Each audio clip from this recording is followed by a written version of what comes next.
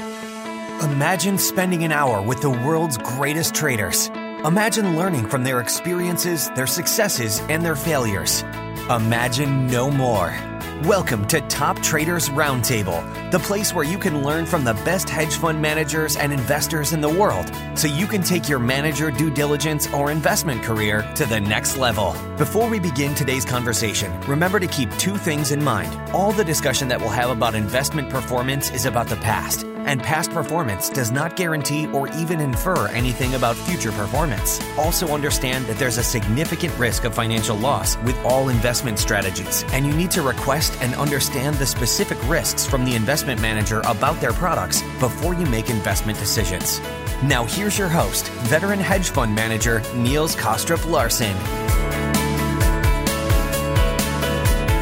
Welcome back to Top Traders Roundtable, a podcast series on managed futures brought to you by CME Group, where I continue my conversation with Andrew Lo, who is a professor at MIT Sloan School of Management and director of MIT's Laboratory for Financial Engineering, as well as the founder and since 2018 the chairman emeritus at Alpha Simplex Group, and of course the most recent winner of the Managed Futures Pinnacle Awards.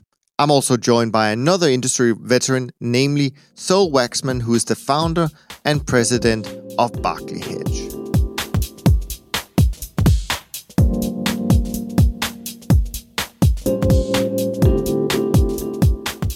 So let me set up this question, the same question more or less to you, Sol. And my question would be, you know, as far as I'm aware of, and you probably know this even better than I do, but as far as I'm aware of, there's never been a white paper written that does not conclude that adding managed futures or trend following to a portfolio of stocks and bonds does not improve the risk and return profile. So with that in mind, why do you think that still so relatively few investors on a global scale have added these strategies to their portfolio?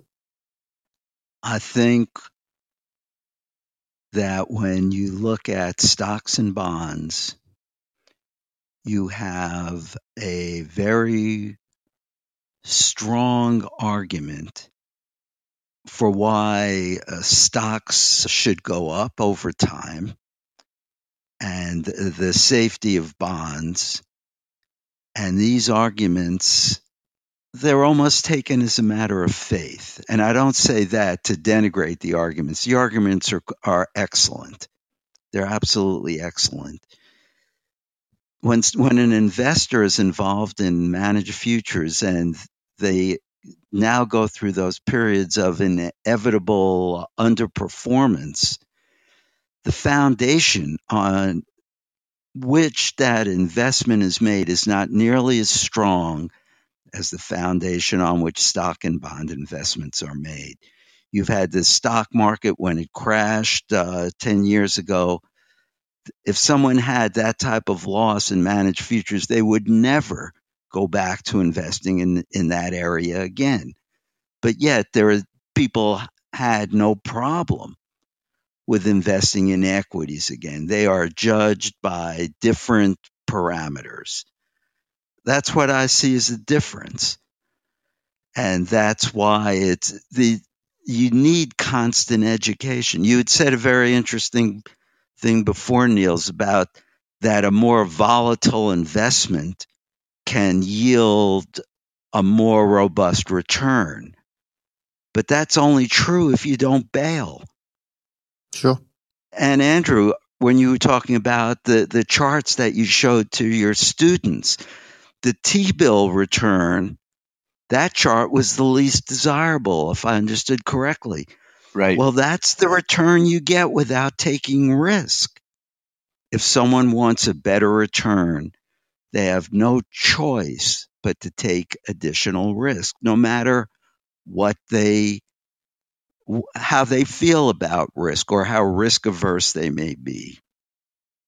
Right. Absolutely. I mean, speaking about risks, it's only been a few months since we've celebrated or marked, maybe is the right word to say, the 10 years since Lehman Brothers went under, and which obviously really fueled the financial crisis. So I'm interested to maybe ask you, Andrew, first, from where you sit, what have we learned, if anything, from the financial crisis, and how has that changed the way you think about your teaching and how you think about also the way that the investment firm Alpha Simplex that you're founded, adapt to this world? Well, I think there are a lot of lessons that were offered by the financial crisis, but the real question is, Right. Who actually took those lessons to heart? So what have we learned? Well, I guess the question that I would ask first is, who are we talking about? Because I think different stakeholders learn different things. If you ask me what I think the regulators have learned, the regulators, I think, have spent a lot of time now trying to understand the failure of the regulations that had really let us down over the course of the lead up to the financial crisis. Clearly, we were not able to adapt quickly enough to the growth of derivatives and all of the various different financial innovations that created the housing problems that we ultimately experienced. So I think that one lesson that the regulators have been working on is how to change those regulations in order to make sure that this doesn't happen again, or if it does, that we're better prepared for it. But I think that the politicians, I'm not sure that they've learned anything, which is really the frustrating part of this. If you look at the Dodd-Frank Act, which was a very important piece of legislation that we're still dealing with even now in terms of all of the changes, the Dodd-Frank Act actually did nothing to change the operations of Fannie Mae and Freddie Mac. There's nothing about the housing market interventions that the government has been involved in that legislation. And it's unfortunate because ultimately the difficult part of dealing with these financial crises is to say no to certain kinds of government programs. And politicians just don't want to do that because it's not popular. So I think that's one frustration. It's that we really need to think about how to change the kind of political regime that we are in. And I'm not quite sure how to do that. I'm not an expert in political theory, and I'm not even sure the political scientists have really spent enough time thinking about how to change these kinds of dynamics. In terms of financial market participants, I think we've learned a tremendous series of lessons about how to manage risk and how risk actually has various different forms, one of which has to do with human behavior. When markets are going up, everybody is a hero and brilliant. I think it was Warren Buffett that said that a rising tide may lift all boats, and it's only when the tide goes out that you see who's swimming naked. And I think 2008 showed us that a lot of people swimming naked, and that we really need to have a very different investment approach to deal with these kinds of financial crises. That's really where managed futures came into its own, and the whole notion of crisis alpha. So at Alpha Simplex, we've obviously understood that the diversification argument is really critical for any investor, but diversification takes on many forms. It's not just about looking at correlations across these very different investments. You also have to look at the impact of major episodes like 2008 and see whether or not you are diversified from that perspective. Because in those periods of the fall of 2008 through much of 2009, investments that were previously uncorrelated all became very highly correlated during that period. The correlation structures have actually changed. So that's another area where I think managed futures can play a really important role in being able to hedge against some of these kinds of crises and allow you to diversify in ways that traditional methods of diversification really don't get at. I think that's a great point, Andrew. And I want to stay with this point just a little bit longer. I want to bring in you, Sol. I want to bring in you, Andrew, again, because 2018 for many investors was a year where they came back and said, well, where was that negative correlation you talked about when looking at managed futures returns, during the crisis, or not crisis, let's call it the event of January, February of 2018. And then we had another kind of event in October of 2018. So I think, and I know Katie Kaminsky just recently wrote a paper about, correction versus crisis. So since I have both of you here today, I would love to hear you maybe explain the subtle difference between these two things that actually makes performance in 2018 a little bit more understandable for investors who were seeking or allocating to managed futures and trend followers in order to get some benefit through a year of 2018, but of course they didn't get it for the most part. So can you explain a little bit about maybe start with you again, Andrew, just a little bit about how you see the difference between the crisis where maybe crisis alpha can play a role, but also the times where it just turns out to be quote unquote a correction and it doesn't really help out? Sure. Well, the idea behind managed futures is that they adapt to these changing trends. And in order for you to be able to identify a trend, you obviously need a period of time where markets are going in a particular direction. When markets are going left and right, when they become very choppy, that's an environment where trend following is going to underperform. And that's, I think, a very different environment than the kind of crisis alpha that Katie and others have written about. So this past year, I would argue, has been much more of a set of choppy markets where traditional managed futures is going to have difficulty. But there are other investments that ultimately would need to come to bear to provide that kind of return for investors in these markets. But this is part of the problem of political instability. In a period of great political uncertainty, investors are going to have a hard time generating returns. Because the way that we generate returns, the way that all investors are able to generate returns, is to put money to work in a productive way. So whether it's investing in technology or biomedicine or infrastructure, the way that any of us will earn a return for our investors is to be able to allocate capital to productive goods and services. In an environment where there's general political uncertainty, people are going to want to keep their powder dry. You know, it's like going into a Las Vegas casino. If you're a card counter and they don't catch you, because we know that card counting is not permitted in these casinos. But if you go into a casino and you're a card counter and you have expertise, you have an edge, you will definitely be able to earn a better rate of return than a typical gambler who's just going there for fun. So these professional poker players are clearly going to earn a higher rate of return.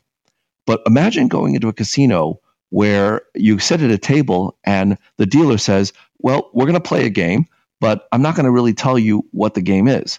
And moreover, whatever you think the rules are, along the way, I get to change the rules without telling you when I'm going to do that and why I'm going to do that. How many professional poker players do you think will want to play in that kind of a setting? My guess is that very few. And that's what's happening right now. Because of the political uncertainty, a lot of investors are saying, I don't really want to play. I'm going to keep my capital to the side until we see a much clearer direction for the economy. And that process of capital withdrawing from markets and trying to find a home where they understand what the rules are, that's an environment that's very difficult for any investor to be able to generate returns.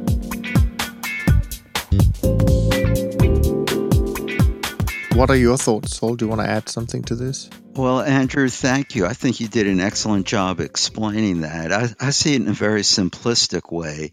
The managed futures industry, the overwhelming majority of assets under management are traded using trend-following methodologies. And as you said, you need to be able to get on that trend and be there.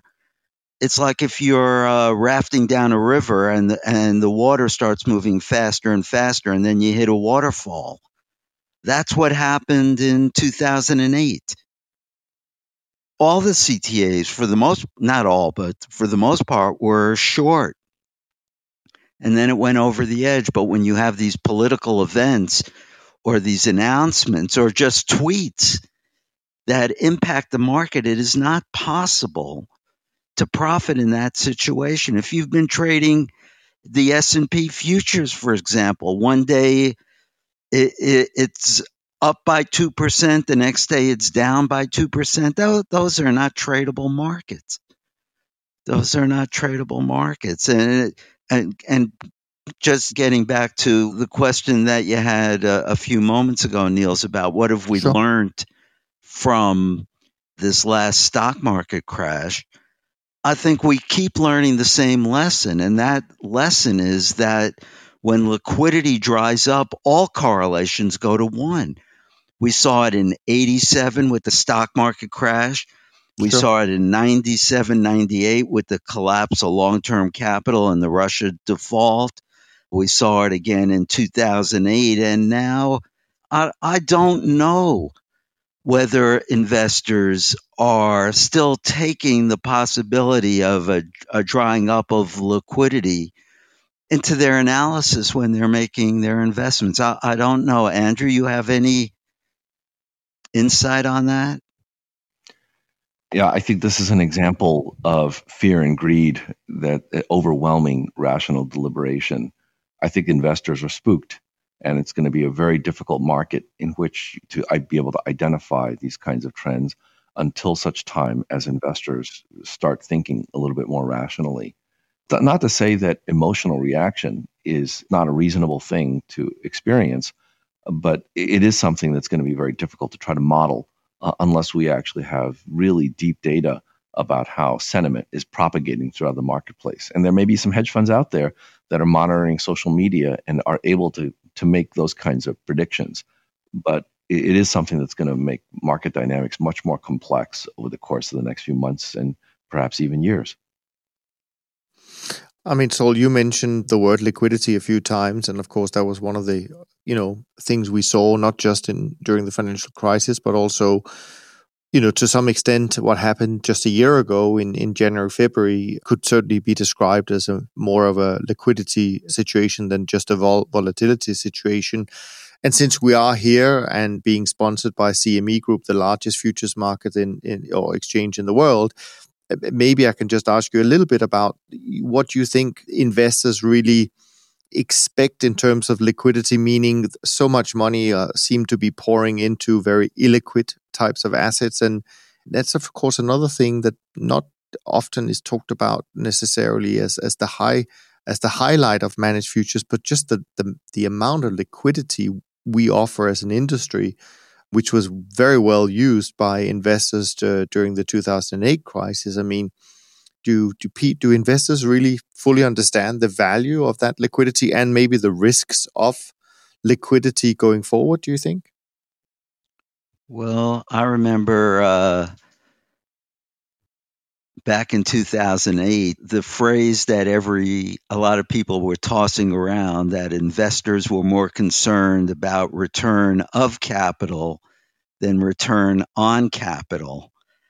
I think we're seeing, from what I'm reading out in the press, in fact, it was a survey, I was reading it this morning, about how institutional investors are moving into more illiquid investments in order to try to earn a certain rate of return.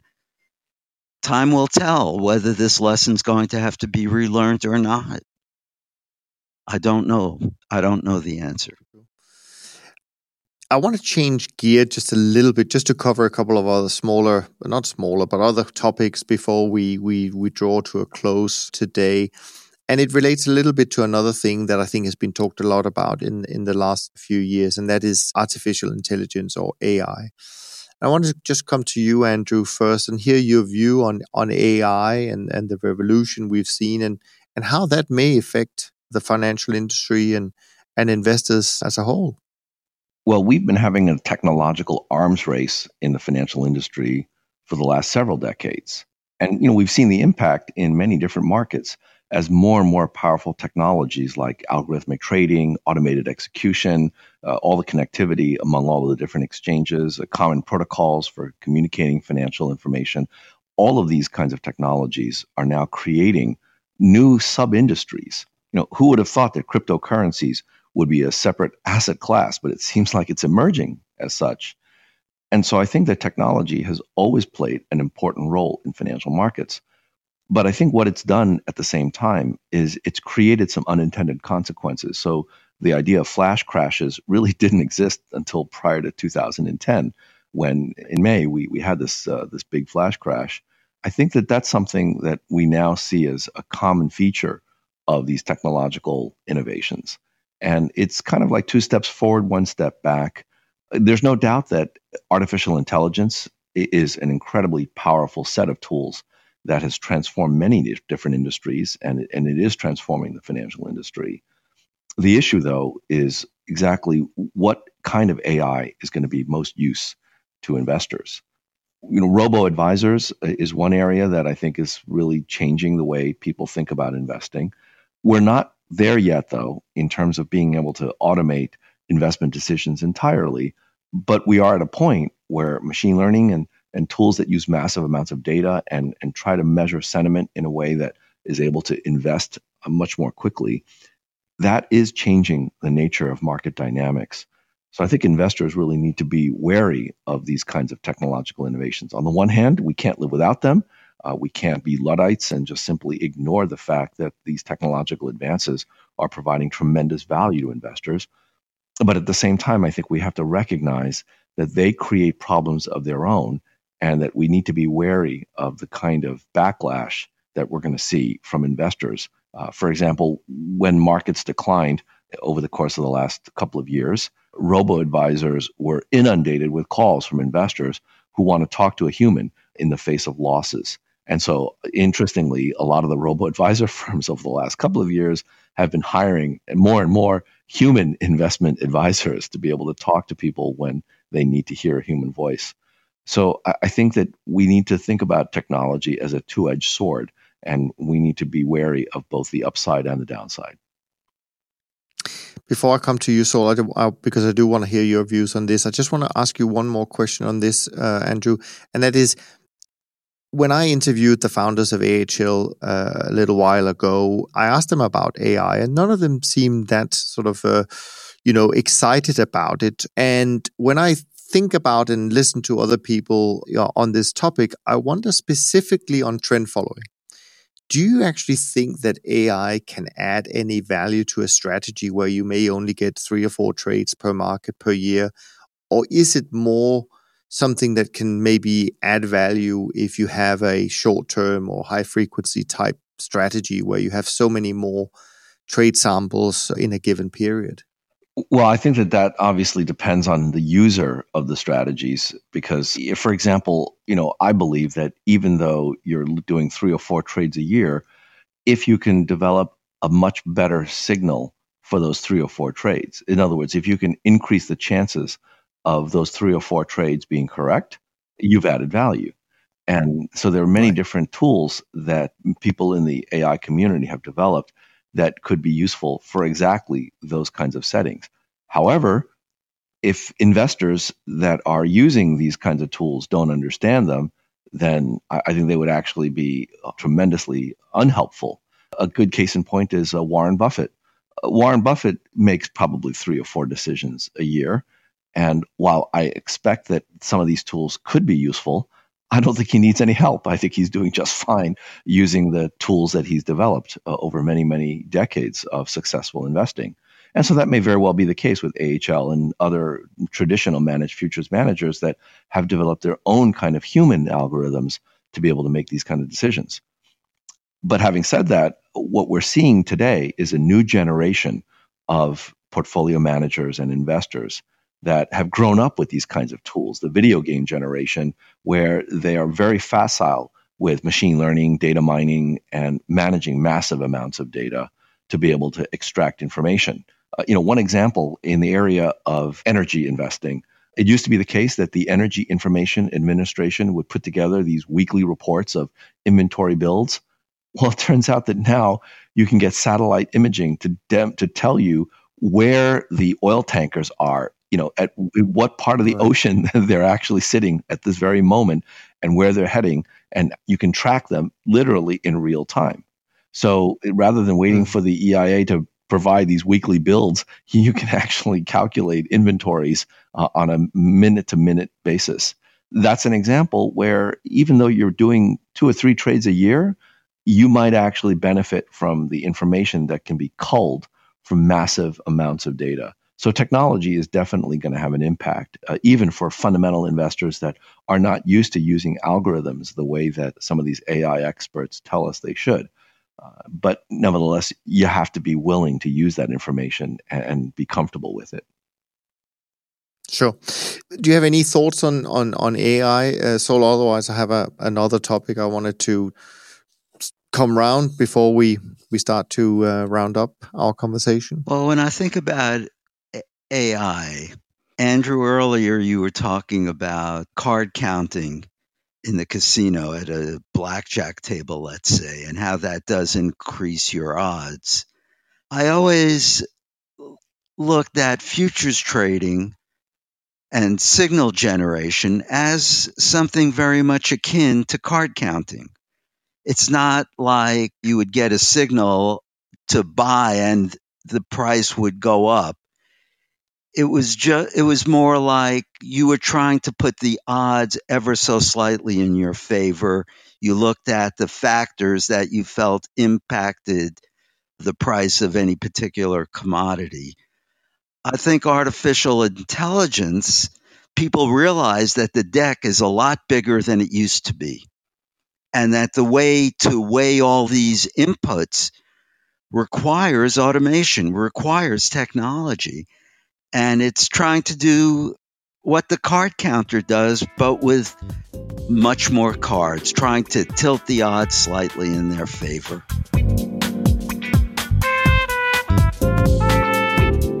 Well, one last topic I just wanted to hear your views on, and that is something that we had discussion on this podcast recently, and that is cryptocurrencies. It has attracted a lot of attention, a lot of interest, and of course, initially a lot of investors on the long side, and certainly in 2018, equally amount of investors on the short side. Any views, thoughts, Andrew? What do you make of this asset, so to speak? Well, first of all, I'm not sure that it's an asset yet. It certainly seems like it's taking on some of the elements. But part of the challenge of this market is that the technology is very new and it's changing quite rapidly even as we speak. So I think it's a fascinating area, and there's no doubt that digital currencies are here to stay. The question, though, is which one of these currencies will ultimately become the currency of choice for the majority of market participants. And, in order to address that issue, I like to look back at history to the 1800s, where the development of the West in the United States really came with it the emergence of lots of local banks that started issuing their own paper currencies. And, these banks would print paper that looked pretty official, and for some of the banks, many people traded these pieces of paper and actually used them as a kind of fiat currency.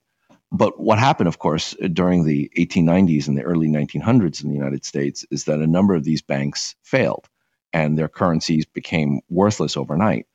And it became such a problem that ultimately the United States had to step in, and ultimately the Federal Reserve System, which Alexander Hamilton tried to create during his era, and was ultimately reversed, it became then a much greater priority in the early 1900s. So we established the Federal Reserve System that we know today in the aftermath of these bank failures. And then what happened, of course, is that the US dollar became the currency of choice. And a lot of these private currencies just disappeared overnight once we established that system. I think that trend is very informative.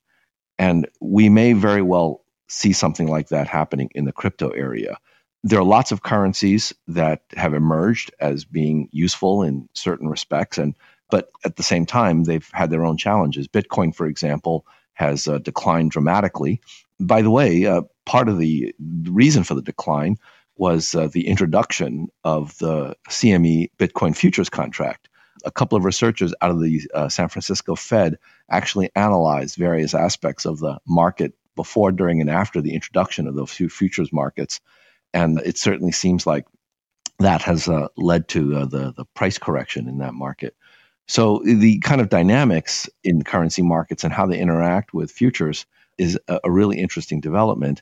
But ultimately, I think what we're going to see is eventually some large financial institution or sovereign entity will pick one of these particular algorithms for a cryptocurrency and then offer to issue that particular currency, in which case, at that point, that particular cryptocurrency will be the de facto fiat currency for the digital world.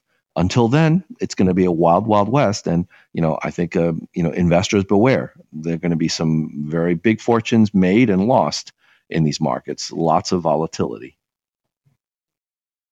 Yeah, absolutely. Any thoughts, Sol, from you?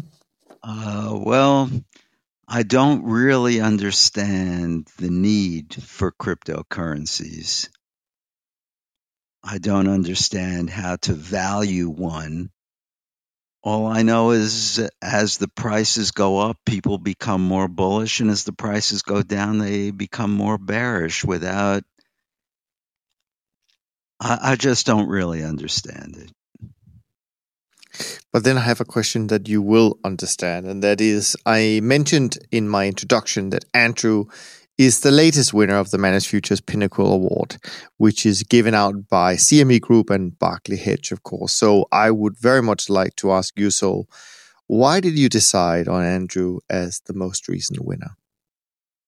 It's a group decision. And in that process, I think, and Andrew, it's not my intention to make you blush,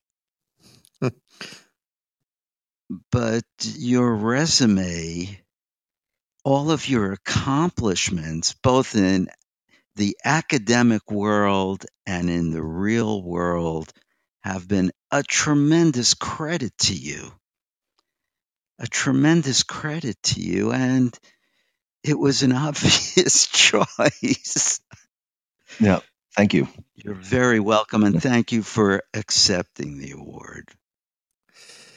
That's the good thing about audio only, and that is we can't see Andrew, whether he is blushing right now or not. But we can, as we start wrapping up this conversation. I have one final question for you, Andrew, and that is based on all of your research, all of your knowledge. What's the best way for investors around the world to deal with our shortcomings as humans when it comes to investing? Oh, well, before I answer that question, I just wanted to respond and, thanks all for very, very nice comment. And it's been a tremendous honor to be part of this amazing group of previous winners of the Pinnacle Award. So it's certainly something that I never expected and tremendously humbled by it. And hopefully I will be able to continue working on my research and practice so that I can actually live up to the expectations that come with such an accolade. In terms of what investors can do to arm themselves for the future, I think three things. One is that they can understand the framework in which they're interacting, this notion of adaptive markets. I really think that understanding that markets are more like biological systems than physical systems is really an important starting point. The second is that they can start trying to understand what the competitive landscape is of that ecosystem, trying to understand the predators and the prey and all of the various different species that are interacting. That actually provides, I think, a much better sense of what market dynamics are likely to be. But the third and probably most important thing that investors can do is to know thyself. That is to understand what their own particular behavioral aspects are when it comes to investing. How much money can they afford to lose before they start to freak out? What kind of investment objectives do they have? How comfortable are they with different kinds of investments and different kinds of risks? And do they really understand what it is that they're getting into? And if not, can they find experts, financial advisors, friends, family, to help them and to support them through these kinds of market roller coaster rides? Because over the course of the next few years, I do expect that financial markets will be a roller coaster ride. I think we're going to see much more instability in geopolitical events before we reach a new normal. And during that process, there are going to be lots of ups and downs. Are investors prepared for it? That's a really personal question that requires some introspection and some effort to learn about oneself, like any other aspect of life. For example, today, we're much more responsible for dealing with our own personal health than ever before. We have to watch what we eat. We have to measure our cholesterol, blood pressure. We are now in a period of medical insight that didn't exist before, but to use that insight investors and patients alike, they have to learn more about the world that they live in. So I'm hoping that ultimately we will all learn how to use all the various different tools that we're given by developing a deeper understanding of ourselves and how we relate to financial markets more broadly. Yeah, no, that's great. Now, before we finish our conversation today, I also wanted to ask you if you had any question you wanted to ask each other, or if there's anything you felt that I left out that you want to bring up before we finish today. Well, for me, I would be curious to hear from Saul as to what he sees in terms of the dynamics of the managed futures industry over the course of the next few years, particularly as it relates to the traditional approaches versus some newer investment strategies that are being developed now. Obviously, the last year has been quite challenging for managed futures. In my view, these kinds of periods of challenge have occurred in the past, and investors have done well to continue investing in this kind of a strategy simply because we know from period to period you're going to have these difficult periods of any kind of investment, whether you're a value investor, growth investor, small cap, large cap, emerging markets. They're all these investment strategies have their periods of underperformance. But do you see any changes that are going on at the sort of the grassroots level in how managed futures managers are going through this period and how they'll come out of it? Well, I think it's a very stressful time for managers. It's not just been this last year. The last 3 or 4 years have been challenging, to say the least. In addition to performance being not as robust as many managers and investors would like, we're also seeing a tremendous amount of fee pressure. Management fees, incentive fees, these passive approaches, the smart beta strategies, all of these, I think to a certain extent, we're going to see consolidation, more consolidation. Everyone can't be above average. I think we're still in for a period of consolidation, and we'll see how that sorts out. But right now, it's a difficult time. Long term, I am very optimistic. I think the diversification benefits are real. I think we're seeing, and I do not know how many CTAs have gotten into the risk premia space, where if you look at the area that Bridgewater has made so popular with their all-weather strategy, risk premia approaches can be implemented entirely in the futures markets. And I think there are certain, if you look at diversification, the idea of weighting by volatility rather than by dollar weighting, I think at least when you're addressing the equity markets, that there is a built-in return that comes from improving the Sharpe ratio of equity portfolios that are vol-weighted rather than dollar-weighted. I think that's enough of a win behind the sails. I think it's a door that more CTAs should walk through. Especially when volatility is shifting so quickly. Yes. And I think the other thing I just want to add, maybe as a comment to that, and we talk about the difficulty of maybe managed futures for a while, but if you look at the correlation between bonds and equities, the last 10 years, if you just do it on a rolling monthly basis, more or less, you'll find that about 85% of the time, bonds and equities have been negatively correlated, so kind of the perfect hedge for each other. But if you go back 50 years or 100 years, they're actually mostly positively correlated. So I think if we go back to more normal times, and there is a real risk that investors might see the traditional asset classes go down at the same time, and not like we've seen in the last 10 years kind of help each other out. And I think that's also, of course, where people will start to appreciate more the diversification that an uncorrelated return stream like managed futures will provide in an overall portfolio. Well, right now you're seeing a perfect correlation between stocks and bonds. When stock market goes, and it's because of the Fed, the stock market goes down, people think that the Fed is going to back off from raising interest rates, so bond prices go up. Negative correlation, I'm sorry. And the other way around. Yeah. But this, again, that's very, very short term. So yes, there is a lot of evidence, a lot of time periods when stocks and bonds are quite correlated. Absolutely. Well, Andrew and Sol, thank you very much for sharing your thoughts and opinion on today's topics. I really appreciate your openness during our conversation. It's so important to have practitioners like you share these ideas, because when ideas become conversations that lead to action, that's when real change happens. And to all our listeners around the world, let me finish by saying that I hope you were able to take something away from today's conversation onto your own investment journey. And if you did, please share these episodes with your friends and colleagues and send us a comment to let us know what topics you want us to bring up in the upcoming conversations with industry leaders in managed futures.